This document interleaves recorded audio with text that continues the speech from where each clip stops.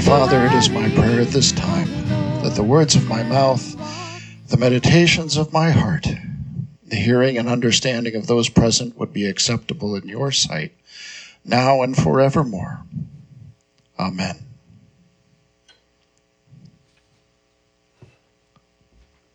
Well, the sermon title today is Eiranio, which is the Greek word for peace.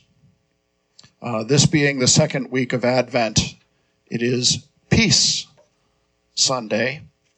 And I wanted to talk about a little bit about what peace is. And maybe it's not quite what you think. I wanted to address this issue of the ideas of Advent being things that maybe we're not 100% sure what the words mean. And maybe I didn't think it through all the way, because as I hope you all understand by now, I do a very poor job of planning far ahead. I looked the word peace up in the dictionary, and it says that peace is the absence of conflict. That sounds easy, doesn't it? That sounds pretty easy. Now, a lot of times when we talk about things being the absence of something else, it means that one of those things is what is natural.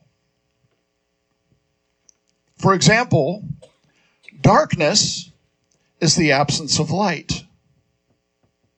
Okay? We're not in a situation where light is the absence of darkness, but darkness is the absence of light. That means that darkness is the thing that is most natural.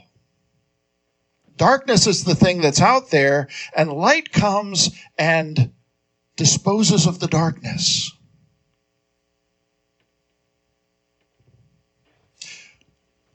Cold is the absence of heat, which means that cold is the natural thing, and when we bring heat into the picture, it does away with the cold. Well, it doesn't really do away with it. The cold is always still there. But the cold is the natural thing. So when we say that peace is the absence of conflict, that makes us think that peace is the thing that is natural. Peace is the thing that's easy. And it's when conflict comes in, it does away with the peace. Or more accurately, the peace is still there, and as soon as the conflict goes away, the peace will return. I don't know that that's the case. Because I've seen the news, and it doesn't seem like there's a whole lot of peace. I mean, certainly we're in a season of darkness. The sun goes down earlier and earlier every day, and it comes up later and later in the day. I tuck the chickens into bed earlier every night, and they get to sleep in a lot later than I do. The darkness is always there. But is peace always there?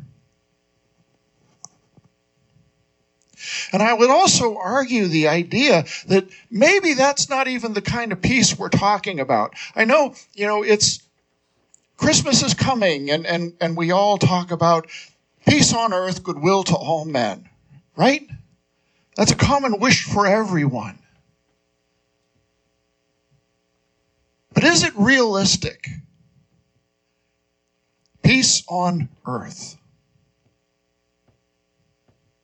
I hate to sound negative, but I've got my doubts. Again, I've seen the news. I know what's going on.